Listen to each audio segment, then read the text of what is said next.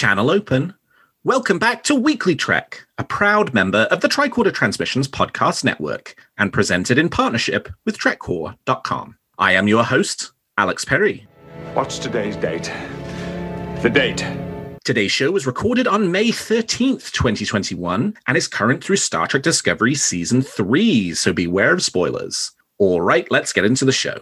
Good day, Voyager, and welcome to A Briefing with Neelix.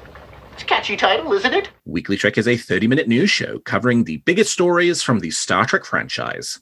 We are in a new golden age of Star Trek. There are multiple television shows in production, possibly more on the way, and enough merchandise to fill the Bajoran wormhole. So stick with me, and I'll help you sort the real facts from a lot of the Dominion propaganda that you'll find online. But I can't do this alone. And my guest this week is Chris Vanderkamp. Chris, welcome to Weekly Trek. Thank you, Alex. It's great to be here. All right, Chris. Well, I ask my guests this question every week. I want to know something that's got you feeling good about Star Trek at the moment. What's got you moving at Warp 10? So, Alex, I am a cosplayer, and this week I actually started some of my new builds. So I'm very excited about that. I am working on a Discovery uniform, I'm working on an Enterprise uniform, and I'm working on a Mirror Universe uniform. So I started all of those this week, and I'm thrilled to actually be finally cutting fabric. Oh my God, this is amazing. Tell me more. So which Discovery uniform are you making? So I'm doing a command style uniform. And if I can just rant for a moment, the shoulders on the Discovery uniforms and the Enterprise uniforms are driving me insane trying to figure out how those work. I'm the type of cosplayer that obsesses over those little details and tries to get them as accurate as possible. And I think I have about 4 different fabrics and samples spread out on my cutting table right now, just trying to get it as close as possible. Oh man, and Gersha Phillips has set you a significant challenge because it didn't seem like she went into making those Discovery costumes thinking about the well-being of the cosplayers who would come after.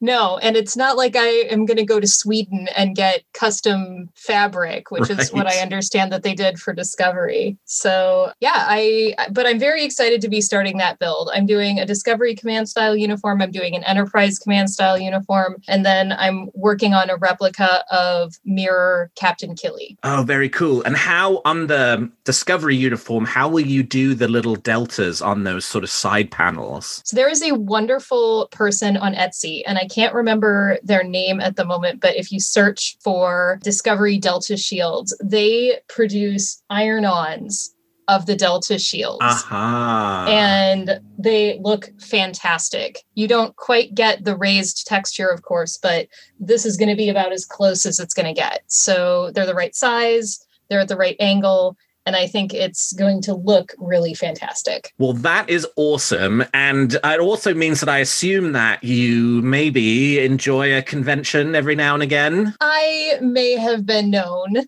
to enjoy a convention every now and again. Well, good. Because one of our stories this week does relate to the juddering restart of Star Trek conventions again, which is awesome. So the thing I'm feeling good about this week is that next week, May 18th, marks the release of the next Star Trek Discovery novel, Wonderlands by Una McCormack, which tells the story of Michael Burnham's time, the year that she spent in the 32nd century, which sort of happened in between the first and second episodes of the 3rd season of Star Trek Discovery. And while I am, of course, looking forward to the book, Una McCormack's a fabulous author, it actually begins an unbroken 8-month run of new Star Trek novels, which is fun because the last one we had was January. So we're coming off of a 4-month drought. And over last year, there were a number of releases, but they were sort of scattered around the year. We are now just less than a week away. In fact, by the time you listen to this, the book will come out tomorrow, from a new Star Trek book every month for the next 8 months, which is so much fun because it reminds me of the good old days of getting at least one book a month every month of the year, and even going so far back as the late 1990s when we got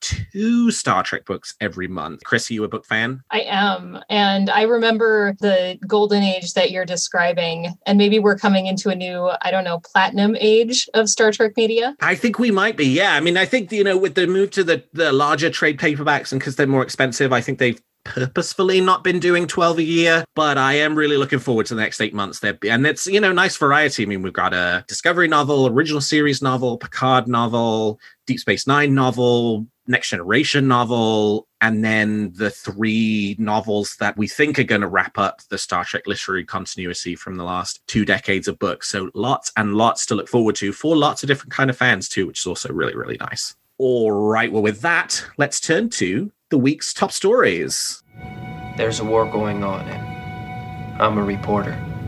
While doing press rounds for his new movie, The Virtuoso, Anson Mount has been speaking a little bit about his experiences with filming for Star Trek Strange New Worlds. The show, which is now filming up in Toronto, Canada, has shot about half of its first season so far, according to Mount. Quote, "We're really happy with the material. We're all having a good time together," he said of his experience so far, giving us just the most tantalizing of hints as to how the show is going. Mount also went on to praise the episodic format for Strange New Worlds, which he's done in a few recent interviews about the show, saying that it feels more like, quote, classic Trek and founded on the big idea of the week. In addition to Mount's comments, we also learned via Instagram 2 of the show's directors for episodes this season. Maya Vivillo, who has directed Discovery, and Picard has directed the 2nd episode of this season of Star Trek Strange New Worlds, following Akiva Goldsman's direction of the pilot. In addition, we also learned that newcomer to the Star Trek franchise, Andy Armaganian, will be directing the season's 6th episode, which actually went before the cameras this week. Armaganian is new to directing Star Trek, but she has previously directed episodes on a number of the CW's DC shows like Arrow and Supergirl. Chris, are you looking forward to Star Trek Strange New Worlds? I don't think that the English language has a word to describe my excitement about Strange New Worlds.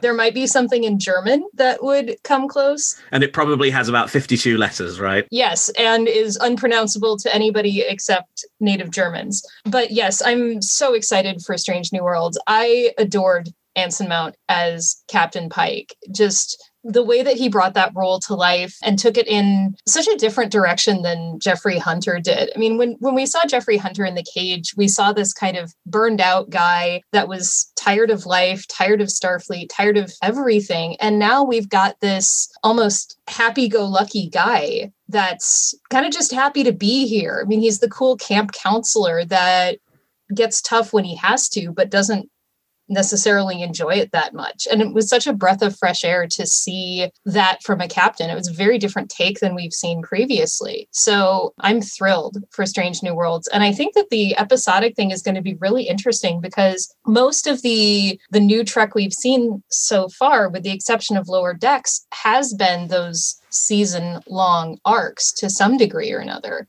So getting back to the classics is going to be really exciting. And I'm excited for all of the new Trekkies who have picked things up for the first time, getting to see that return to the classics. Yeah, it's going to be a really fun mix between modern Star Trek production values with classic Star Trek storytelling. I mean, it's assuming it ends up being what everybody has said that it is, which we have no reason to assume that it won't. But if it does end up sort of reflecting that kind of, episode of the week style, it is going to be really interesting to see how they marry the two together. And there's so much positive stuff that we could say about Anson Mount's portrayal of Pike. But I think the really interesting thing is, when he was on Discovery, he was playing the captain, but he was not the star of the show, right? That was Sonequa Martin Green as Michael Burnham. But now he is the captain, and as the captain, he is the star of this show. And there is that sort of, we see it in the other Star Trek shows as well, where, that person who's top of the call sheet also has sort of a bit of a leadership role amongst the rest of the cast,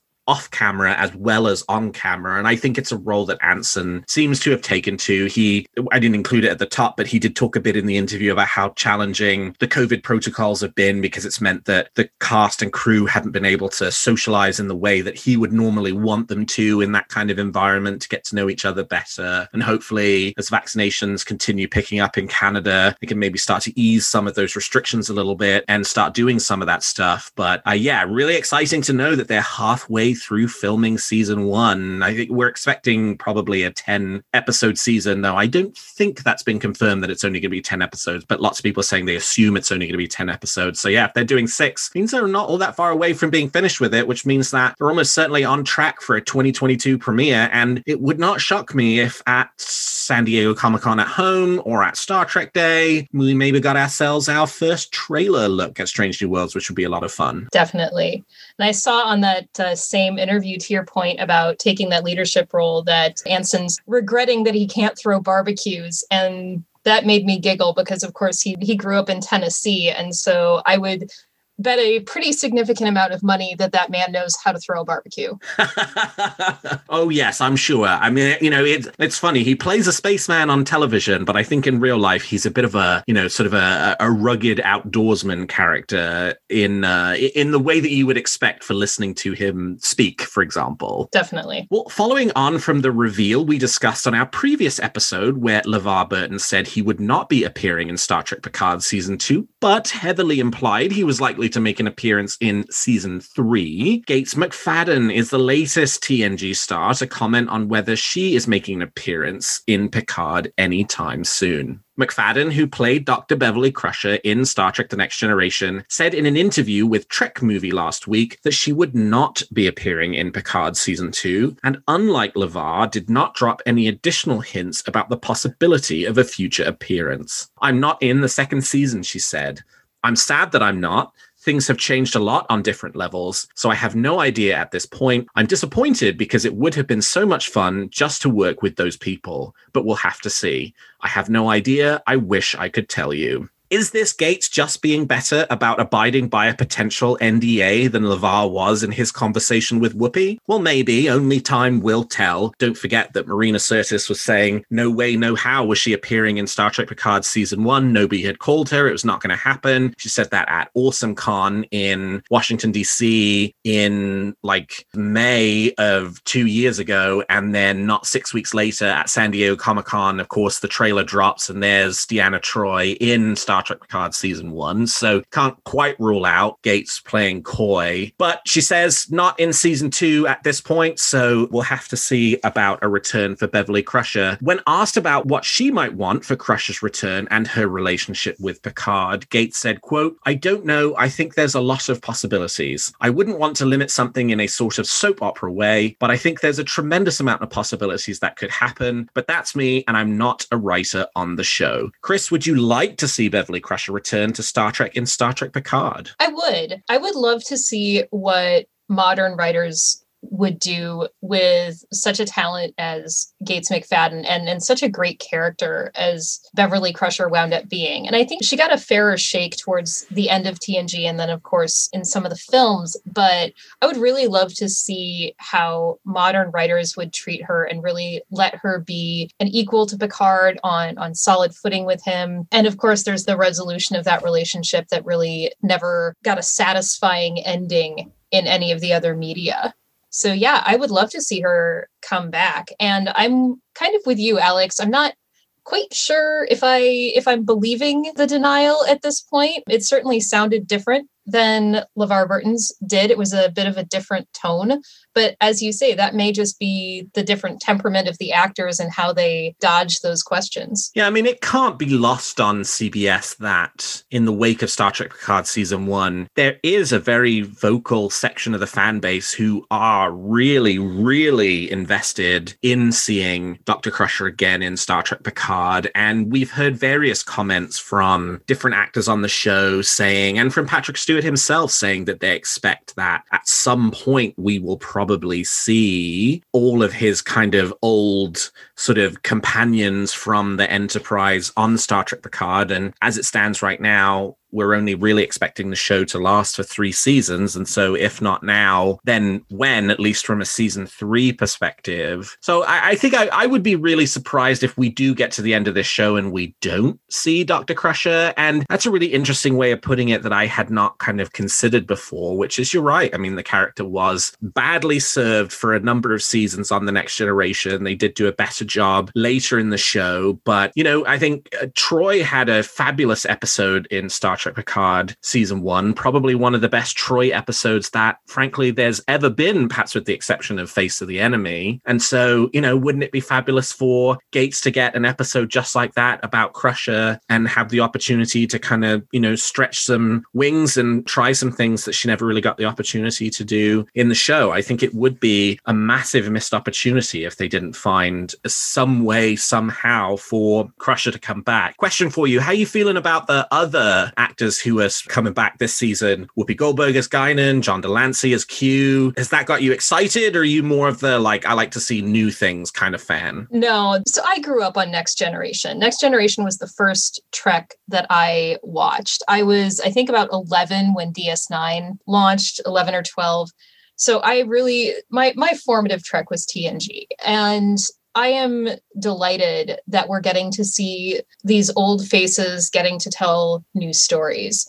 I think I may have shattered glass with the noise that I made when we saw the trailer for Season 2 of Picard and we got the big reveal at the end that John Delancey was coming back. Q has always been a favorite of mine, and the relationship with Picard is so intricate and so beautifully done that to get to see them now, 20 years later, it's a blink in Q's life. He probably doesn't even notice it, but Picard has become a very, very different person. And so I think seeing how these actors are going to handle that evolution is going to just be fascinating. And I am also definitely in the camp where I want to see the knockdown, drag out fight between Q and Guinan.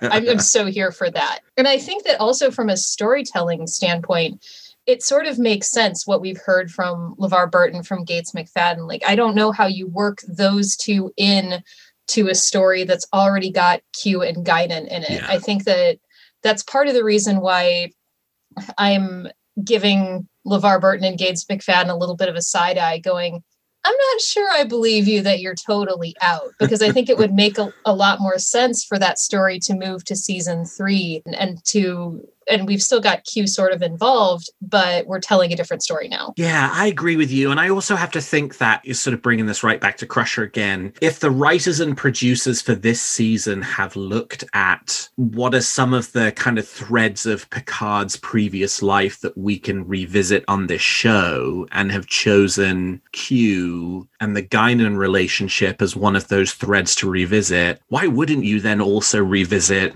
the Crusher relationship as well? I mean, it is equally as fundamental to the character as the Q relationship and as the Guinan relationship is. And so to say, yeah, we're gonna do that piece of it, but we're not going to go back and touch the Crusher relationship at some point, just it doesn't add up for me. So it feels to me like it will ultimately get there, just maybe not as quickly as a lot of fans are hoping. Exactly. And I think that again, it makes sense from a storytelling standpoint, where the focus of your second season is on Q and Guinan, and then Season 3 is more about some of the old faces and the old friends in other aspects. You get Crusher, you get LaForge, maybe Worf is coming back too. I mean, they have hinted that they expected to see most of those old faces back again. Well, Star Trek 1/6 scale action figure licensee Exo-6 have started taking pre-orders for their second figure. Following on from the company's successful launch of Lieutenant Commander Data in Star Trek First Contact uniform, they are releasing Captain Picard also in First Contact uniform to pair with Mr. Data. The figure is available for pre-order right now at exo6.com. The figure will cost you $189.95, and you pay a $20 deposit up front to secure your pre-order. In addition to Picard in First Contact attire, with the vest he wore later in the movie, the figure includes several interchangeable hands, a tricorder, phaser, and phaser rifle.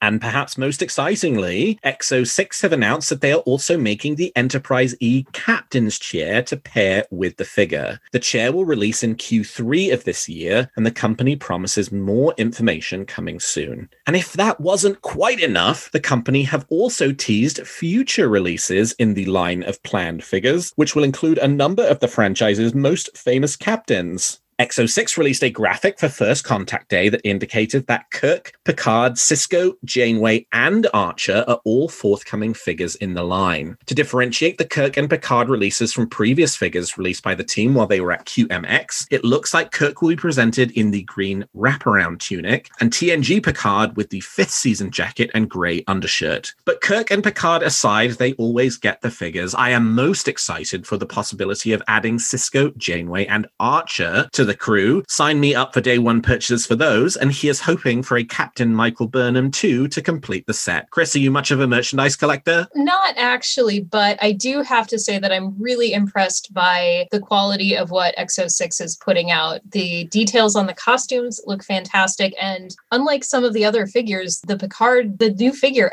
looks like Picard, which is an accomplishment. And so I salute them for the quality of what they're producing. Yeah, figure likenesses are so hard. I mean, I'm thinking about Galoob, looks nothing like Sir Patrick Stewart. Playmates, I think they actually did a pretty good job. The Diamond Select Picard looked nothing like Patrick Stewart. And actually the first run of Picards they did while they were at QMX, I thought not as good as the First Contact sculpt. I think they've done a nice job of capturing his likeness. Oh, and the McFarlane version that was supposed to herald a long line of action figures that went absolutely nowhere, that also looked nothing like Picard. And for this sort of size and scale, you know, and especially for the price point, I think, you know, it is important that they do get the likenesses correct, but it is a challenging thing to accomplish to get somebody who to sort of look exactly the same as they did back in, you know, 1996 at this point. So yeah, I think they've done a really nice job of it. I'm really excited about them adding the Enterprise E captain's chair. I mean, of course, because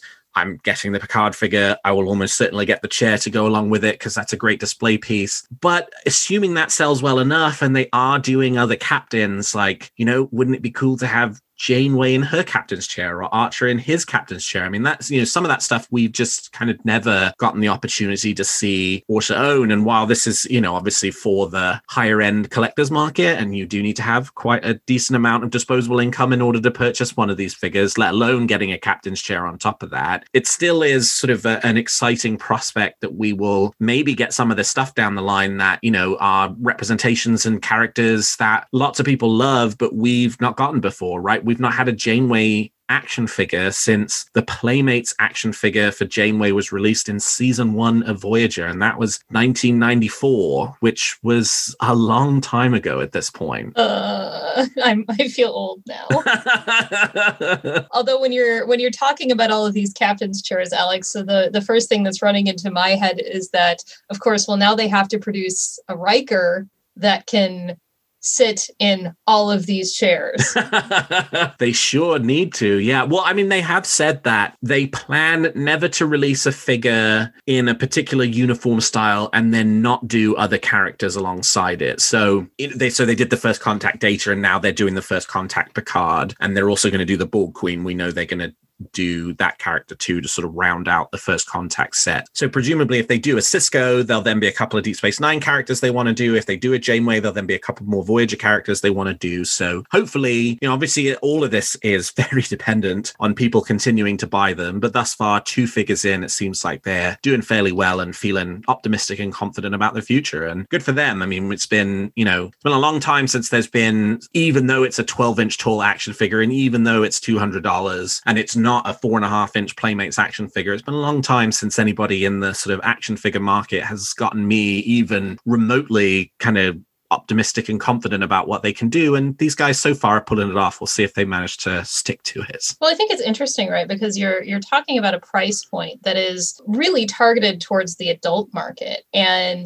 you think about it, and it definitely makes sense, because the people that grew up on these shows are now, they're working, they're adults, they're in the prime of their careers. Yep. And they have the money to spend on this kind of quality merchandise. So I think that Exo-6 is really smart here, because they're identifying their market and they're meeting the challenge of producing something that market's going to go for. Very exciting. Well, hopefully more to come. I'm looking forward to getting data. They say the data figure should ship in early June. So I will be looking forward to doing that, and almost certainly we'll do a review of it, and you'll be able to find that over at trekcore.com. Well, lastly this week, we have good news, bad news for European Star Trek fans looking to get back onto the convention circuit. First, let's do the bad news. The Destination Star Trek Germany convention, which was already delayed twice due to the COVID-19 pandemic, is delayed once more. The convention, which had been scheduled for next month, it was supposed to be late June, will now take place September 23rd to 25th, 2022. So a year and a bit from now. Here's hoping that the new date will be far enough out to ensure that the convention can take place as scheduled. But in the realm of the good news, the team behind the Destination Star Trek conventions have confirmed that it is their intention that the Destination Star Trek London convention, scheduled in the United Kingdom for November 12th to 14th, 2021, will go ahead as planned for a fully in-person event. The news was announced by Robert Picardo, who played the Doctor on Star Trek Voyager, in a short video posted to the Destination Star Trek social media channels. That is good news, not just for Star Trek fans hoping to celebrate the franchise in person this November in London, but also for the Star Trek Voyager documentary team, who are hoping to use the convention to film the planned Voyager cast reunion, which was one of the stretch goals for the recently concluded $1.2 million crowdfunding campaign. Chris, we talked about this a little bit at the top, but sounds like you're a bit of a convention fan. How you feeling about Star Trek conventions starting, maybe, perhaps, to get back on track? I'm so excited for 22. I have never been to a dedicated Star Trek convention. I'm heavily involved in our comprehensive all fandoms convention here in Minneapolis, which is Convergence, and we're looking forward to getting back on deck for that. But I have never been to a dedicated Star Trek convention as an adult. And so I am really excited for 22. And hopefully, I'm definitely planning on going to Mission Chicago because it's in my backyard almost. And we'll see what else is on deck. But yeah, I'm feeling great about it. Oh, Chris, you're in for a treat. I went to my first dedicated Star Trek convention in 2011. I went to Star Trek Las Vegas, and I've been every year that they've had a Star Trek Las Vegas, which is a sad thing to say, but every year they've had a Star Trek Las Vegas since 2011. I've been to a few of the other dedicated Star Trek conventions that Creation has run, and then the first Repop mission, which they did in New York for the 50th anniversary. And conventions are fun, but dedicated Star Trek conventions themselves are something else. I mean, for all big Star Trek fans, to go and know that every person around you loves the same thing that you do equally as much as you do is really a next level experience. And this is part of the reason why I'm so excited about the official Star Trek convention, Star Trek Mission, which next year, April 8th, 10th, will be Star Trek Mission Chicago. We'll sort of be moving around the US because it'll give fans who maybe haven't had the opportunity to get out to Las Vegas because it's quite far away and plane tickets to Las Vegas aren't always the cheapest and hotels in Las Vegas aren't always the cheapest, to have the opportunity to experience an official Star Trek convention with thousands of their closest friends, everybody enjoying the same thing at the same time. So the costumes that you're making right now, is the intent to have those ready to go for one of the local conventions, or are we already starting to build towards next April? Definitely starting to build towards next April. Our Minneapolis convention is scheduled for August. I'm not quite sure if that's still going to happen yet or what it's going to look like, but I think I will definitely be bringing my skills to Mission Chicago and then potentially some other conventions next year too. I'm really excited to be getting back into the cosplay realm and getting to compete again. I'm very happy that I'm going to get to do that again. Yeah, it's funny, here, obviously, hearts go out to many places in the world where the COVID pandemic is still a real problem and continuing to rip the heart out of so many countries around the world. But it is, here in the US, we're very blessed and privileged to be in a position where, we are able to start thinking about a return to some semblance of normality. And I'm also really excited about Star Trek conventions. I still haven't quite decided whether I'm going to go to Las Vegas this August. But, as cases come down and more importantly, deaths come down and things start to open back up again, my confidence in going is every day it gets a little higher. So I'm looking forward to getting back to it too, and it'll be a lot of fun when we can finally see everybody again. I feel like 22 for me is going to be my convention year because I'm planning definitely to go to Mission Chicago. I may go to Dragon Con, and there might be a couple of others on deck that I'll see about. But I think really 22 is going to be my big splash year for conventions. All right. Well, we've talked about the facts, and now let's speculate on what's going to happen in the future of Star Trek. You make some very good points, Captain. but it's still all speculation and theory. So each week, I and my guest give you a wish or theory we're nurturing about any of the shows or the future of the franchise. So Chris, let's hear your theory or wish for this week. So I have a wish for Discovery Season 4. I would really like to see, and I think we're going to get to see maybe a little bit of it, of how the structure of the Federation has really evolved into the 32nd century. It looks like we might get to meet the Federation president in Season 4 from the trailers. And I'm just so interested in what that looks like, how the Federation is governed, how it's evolved with the shrinking membership. And just it's an interesting detail for me that I hope the show is going to explore a little bit. I would love that. Some of my favorite Star Trek episodes are the ones that have sort of touched on the politics of the Federation, which, with the exception of, like, we know there's a president and we know there's a Federation Council, it's never really been explained kind of how it all fits together and, what is the governance structure for the Federation? How often do they do elections? What do those elections look like? How does the Federation Council pick the council members? I'd love it in all kinds of Star Trek, but yeah, for that sort of Discovery time period, it's particularly interesting because at that point, it's a government that's been around for 1,000 years, but has gone through this really difficult calamity and had to kind of figure out what comes next. And, what are the dynamics now where, you're watching a 24th century show and you understand the political dynamics of the Federation really well, right? I mean, obviously it's humans sort of play a key role, and Vulcans and Andorians and Tellarites. And then you have, all these other races, and some of them, have quite a bit of power too, like the Betazoids and the Bolians. And although it's not quite, it's a little unclear whether they're actually Federation members or not, hopefully the Bajorans one day. But yeah, that it, sort of cast that into the future. And they do sort of come at that in the trailer, right? We think that we saw the Federation president and looks very much like she has at least some Cardassian DNA in her, which is very interesting. Of course, we saw some Cardassian Starfleet captains in the 3rd season of Discovery. But yeah, like, what does that look like? You've got a Cardassian on top of the Federation. That's a new thing for us as viewers, certainly, even though by this point in Federation history, maybe that's, old news. So yeah, that'd be really fun to learn more about. And also the economics. Because we see sort of that the economy of Earth is post-scarcity. We don't use money. And then it's heavily implied that the Federation as well, at least by the time of later TNG and DS9, is post-scarcity. But how has that changed? Are we back to using money in some instances? And what happens if a member world is not post-scarcity? Can they still join the Federation, or did they have to operate a separate economic structure? So I don't know that we'll get to see all of that, but the more backstory they want to give me on how some of those real world applications work, I'll eat it up. I am totally with you. And partially, I think it helps the viewer be able to understand the gravity of the situation and the dynamics, such that for a crew that's working to rebuild the Federation, you have a good sense of how high up the mountain they have to climb before they get there. So it does help you understand the stakes a lot better and makes the storytelling more powerful as a result.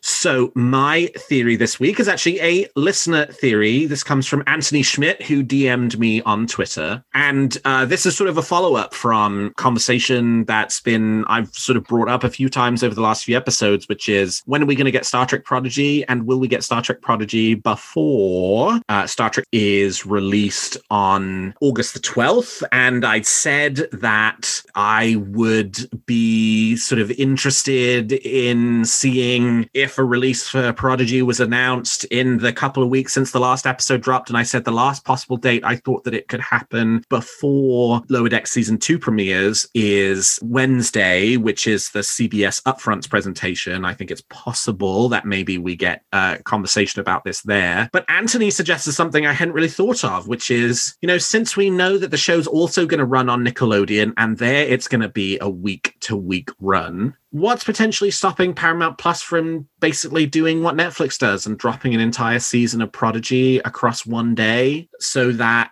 fans can go in and watch the season at their leisure rather than doing the week-to-week release. I meant to go back and double check before I recorded this episode, but I didn't get the chance to do it. So I think that Paramount Plus has done both. They've done the weekly releases and they've done full season drops in the Netflix model. And so maybe, right, especially if the kind of week-to-week scheduling is an open question, and maybe you think the approach is a bit different if you're dealing with kids than if you're dealing with adults who maybe respond a bit better to the week-to-week releases, where you say maybe actually it does make sense to do it all at the same time. So that sort of opens up a whole new set of possibilities again too, right? Which is you don't necessarily need, if it's 10 episodes for Prodigy, 10 episodes for Lower Decks, and 10 episodes for Discovery, you don't need 30 weeks in which to play all of that. You really only need 21, 10 for Discovery, 10 for Lower Decks, and then 1 in which Prodigy gets released all at the same time. So interesting theory. So maybe Wednesday's not the ultimate drop dead date for knowing if we're going to get Prodigy before Lower Decks, because maybe it could come at any time and maybe it could come all at once. Chris, what do you think? Would you enjoy a Prodigy drop of the first season all at once, or would you like to stick with the weekly releases? My answer is a non-answer, Alex, is that I like both. If they drop the entire season in one day, I'm taking 2 days off of work. If it's episodic, I have something to do on a certain evening of the week. And either one is great with me. I think that you're absolutely right in saying that maybe the drop all of it at once appeals to the more adult demographic that wants to sit there and binge something. But on the other hand, I really enjoyed the weekly drop of Picard. My husband watched it with me, and it gave us just kind of a nice thing to do together on that evening. So I'm going to be fine with it, whichever they choose. I can see the advantages and disadvantages to both. I think it would be interesting to try it, right? I mean, we've done the weekly releases and we know we're getting the other shows weekly, right? I mean, Lower Decks is still going to be weekly. Picard's still going to be weekly. Discovery is still going to be weekly. I think it would be interesting to try out a Star Trek release that would be, let's just have all the episodes at once and watch everything together. I mean, as somebody who has written reviews for new Star Trek for TrekCore.com, I feel sorry for whoever has the responsibility of writing all those Prodigy reviews, 10 episodes all at the same time, if it gets released that way. But that could be an interesting experience for fans to kind of see what it's like to do it that way. So the reason I wanted to mention it, I mean, we have no idea if that's going to happen. Nobody said anything about the possibility of the show dropping all at once, but Anthony reached out and raised the possibility. And it really just wasn't something I had thought about before. So I thought, yeah, you know what, maybe it will happen, right? Because who knows, it's a different show, it's a different demographic, it's a different target audience that they're looking for, and so maybe they have a different strategy and a different approach for it. So I guess we will just have to wait and see what happens. Do you have a theory or a wish for Discovery, Picard, Strange New Worlds, Lower Decks, or Prodigy that you'd like to share? Tweet them to me at Weekly Trek, or email them to me at weeklytrek@thetricordertransmissions.com, and I might feature your theory in a future episode. Well, that's all the time we've got for this episode of Weekly Trek. Thank you so much to my guest, Chris Vanderkamp, for joining me today. Chris, how can people contact you if they want to continue the conversation? And more importantly, if they want to see those fabulous cosplays once they're ready? I am on Twitter. My handle is Starfleet STG MGR, Starfleet Stage Manager. And that actually comes from my life working conventions. I stage manage our big costume showcase and competition here in Minneapolis for our annual convention. And that's the best way to get a hold of me. Well, that is awesome. As I say a lot, the best Star Trek fans are over on Twitter. So if you are on Twitter, make sure to give Chris a follow. Well, you can find this show on Twitter at Weekly Trek and me at Alexander T. Perry. And if you enjoy the show, please consider leaving us a 5-star review on your podcast player of choice. And please check out some of the other great shows on the Tricorder Transmissions. And if you like our shows, please also consider becoming a Patreon of Tricorder, which you can find at patreon.com/the Tricorder Transmissions. And lastly, if you're looking for Star Trek news on the internet, I hope you will turn to TrekCore.com. Well, thank you, Chris. Thank you to all of my listeners. And until next week, live long and prosper.